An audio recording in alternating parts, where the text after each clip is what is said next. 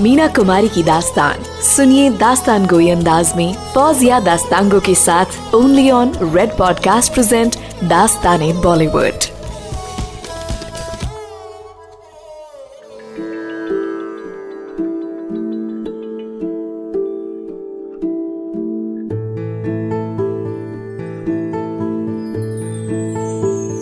ख्वातीन हजरात, मीना कुमारी के लिए ही नहीं, दरअसल चावली दलित का किरदार खुद अब्बास साहब के लिए एक चैलेंज था।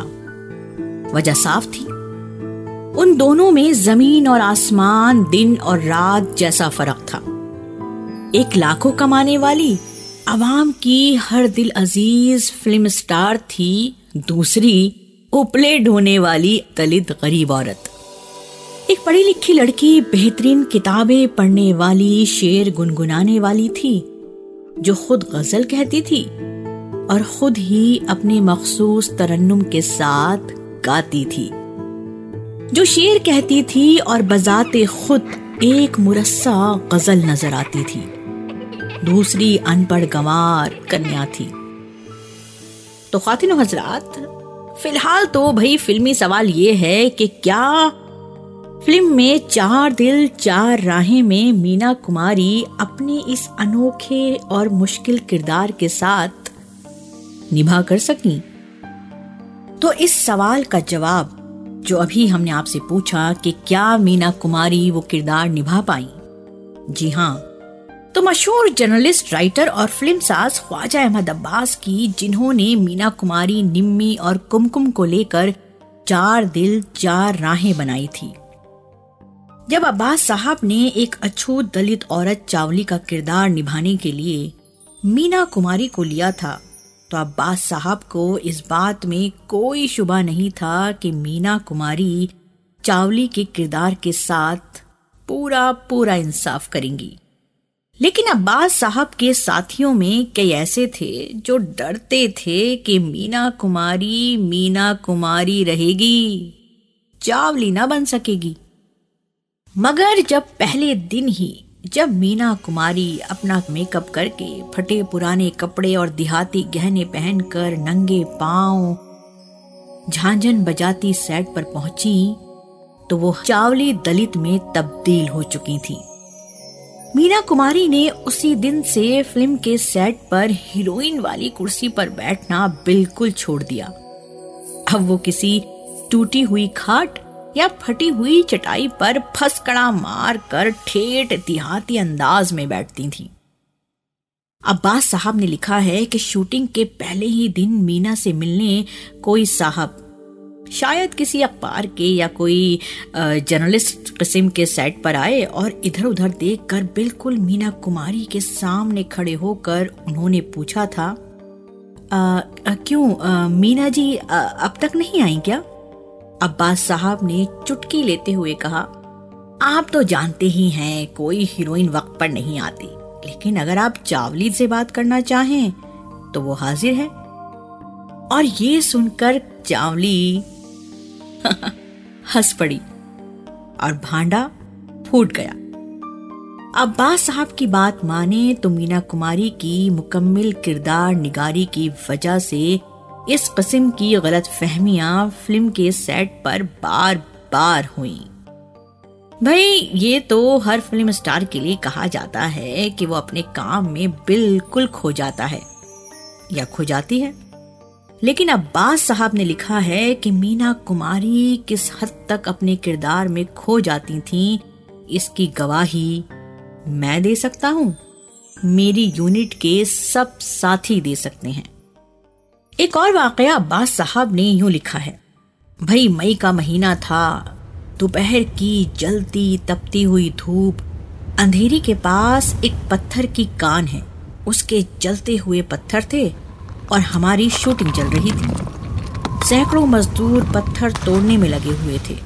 उनमें जो जूनियर आर्टिस्ट या एक्स्ट्रा लड़कियां भी थीं जो गर्मी की शिकायत कर रही थीं, बार बार पीने के लिए बर्फ का पानी मांग रही थीं। और उनमें मीना कुमारी भी थी, जो मोटर से ही नंगे पांव उतरी थी। अब्बास साहब ने कहा, अभी तो सिर्फ क्लोजअप लेना है मीना, आप सैंडल पहन लीजिए। मीना कुमारी ने कहा, चावली बेचारी के पास सैंडल होते तो पत्थर तोड़ने क्यों आती। अब्बास साहब लाजवाब हो गए। अब्बास साहब ने फिर नीचे पत्थर को हाथ लगाकर देखा, पत्थर जल रहा था।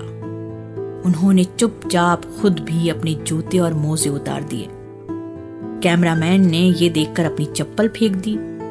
देखते देखते सभी असिस्टेंट डायरेक्टर और दूसरे काम करने वाले नंगे पांव हो गए। सारा दिन उस जलती हुई धूप में उन जलते हुए पत्थरों पर चावली मेहनत करती रही। नंगे पांव चलती रही, दौड़ती रही, भारी कुदाल से पत्थर तोड़ती रही। मगर जब लंच की छुट्टी हुई तब भी मीना कुमारी ने सैंडल नहीं पहने थे जनाब। शाम होते होते मीना कुमारी के उन नाजुक नंगे पैरों का क्या हाल हुआ वो मीना कुमारी ने किसी को नहीं बताया। अब्बास साहब ने लिखा है कि हमारा क्या हाल था वो बस हम जानते थे। हमारे पैरों पर कितने छाले पड़ गए, कितने पैर पत्थरों से रगड़ खा कर छिल गए, लहू लुहान हो गए थे, वो हम सबको आज भी याद है। सो ये थी फिल्म स्टार मीना कुमारी, जिनकी मौत पर सारी फिल्मी दुनिया और लाखों फिल्म देखने वाले अब्बास साहब के साथ मिलकर आंसू बहा रहे थे। अब्बास साहब ने लिखा है कि मीना को अपनी आर्ट से मोहब्बत नहीं, इश्क था। ऐसा इश्क जो पागलपन की हद तक बढ़ा हुआ था, और यही मीना का मरज था और यही उसकी दवा थी, और इसी दवा ने उसकी जान भी ले ली थी। मरने से 7 बरस पहले लंदन के बड़े बड़े डॉक्टरों ने मीना कुमारी के जिगर का मुआयना करके साफ साफ कह दिया था कि वो साल भर से ज्यादा जिंदा नहीं रह सकती। लेकिन मीना 5-6 बरस तक और जिंदा रही। वो मौत से लड़ती रही, और जब न सिर्फ पाकीज़ा मुकम्मिल हो गई बल्कि और भी बहुत सारी अधूरी फिल्में जब सबकी सब मुकम्मिल हो गईं, तो मीना ने मौत के फरिश्ते से कहा, चलो दिलदार चलो, चांद के पार चलो, हम हैं तैयार चलो, चलो दिलदार चलो। ख्वातीन हज़रात, आपने वो आर्टिकल सुना जो हमने आपको सुनाया, जो नरगिस ने मीना कुमारी की मौत पर लिखा था। लेकिन कितनी अजीब बात है कि नरगिस दत्त और मीना कुमारी दोनों एक ही फिल्मी दुनिया में काम करती थीं, एक ही शहर में थोड़े फासले पर रहती थीं, मगर बरसों दोनों की मुलाकात ना हो पाती थी। भाई वजह ये थी कि दोनों अपने अपने काम में मसरूफ रहती, वक्त कहाँ था अपने लिए या एक दूसरे से मिलने मिलाने के लिए। दोनों को कभी किसी फिल्म में साथ काम करने का मौका भी नहीं मिला, और ये भी था कि ऐसे बहुत से लोग थे जिन्हें इनका मिलना जुलना पसंद ना था। दोनों के उरूज का जमाना तब आया जब मदर इंडिया के लिए नरगिस को और शारदा के लिए मीना कुमारी को बेहतरीन अदाकारी के इनाम के लिए नामजद किया गया, यानी कि नॉमिनेट किया गया। उस साल दोनों के खूब चर्चे थे। फिल्म फेयर वालों ने सोचा कि इन दोनों ने कभी एक साथ किसी फिल्म में काम नहीं किया, कम से कम दोनों का एक फोटोशूट तो साथ साथ कर लिया जाए। उन्हें मालूम था कि फिल्म फेयर मैगजीन की सारी कॉपियां उन दोनों की तस्वीरों की वजह से हाथों हाथ बिक जाएंगी। उन्होंने एक जर्नलिस्ट को मीना कुमारी से बात करने के लिए भेजा। मीना ने फोटोशूट के लिए हाँ कर दी, लेकिन नरगिस की तरफ से इनकार हो गया था। कहने वालों का कहना था कि ये इनकार राज कपूर की वजह से हुआ था।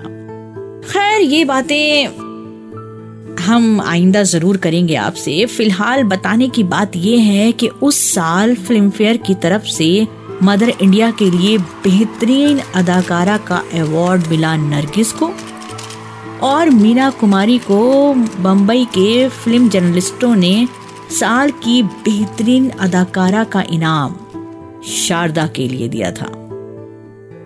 हैरत की बात यह है कि उस वक्त तक नरगिस और मीना कुमारी की रूबरू कभी मुलाकात नहीं हुई थी। नरगिस दत्त ने लिखा है कि मुंबई के कृष्णा सिनेमा में किसी फिल्म का प्रीमियर था। नरगिस दत्त वहां गई तो देखा अंदर जाने के रास्ते में कमाल अमरोही और मीना कुमारी खड़े थे। कमाल साहब को नरगिस बचपन से जानती थी, क्योंकि कमाल अमरोही उनकी मां जद्दन बाई से मिलने अक्सर उनके घर आया जाया करते थे। नरगिस ने आदाब कहा। कमाल साहब ने जवाब दिया, जीती रहो बेबी। मीना ने कुछ ना कहा, न सलाम किया, न सलाम का जवाब दिया। मीना कुमारी तो बस नरगिस दत्त को फटी फटी आंखों से देखती रही। जाहिर सी बात है कि ये बात नरगिस को बहुत अजीब लगी। अगले रोज नरगिस ने अपने भाई अनवर हुसैन से ये बात बताई, जो मीना कुमारी को अच्छी तरह जानते थे।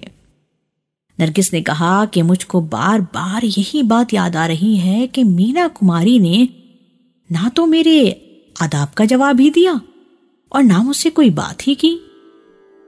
इससे मुझे काफी तकलीफ हुई। मीना कुमारी ने आखिर ऐसा क्यों किया?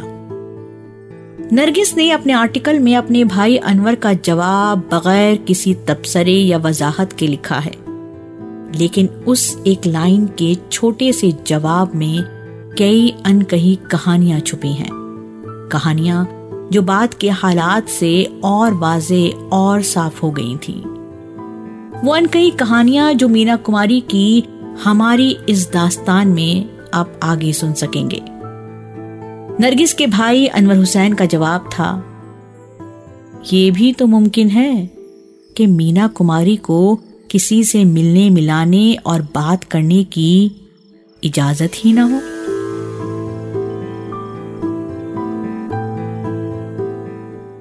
You were listening to Dastan-Goi, hosted by Fauzia Dastango, creative director and playwright by Danish Iqbal, sound design by Tarun Rishiraj. सुनते रहिए अगले हफ्ते मीना कुमारी की दास्तान। इंतजार कीजिए।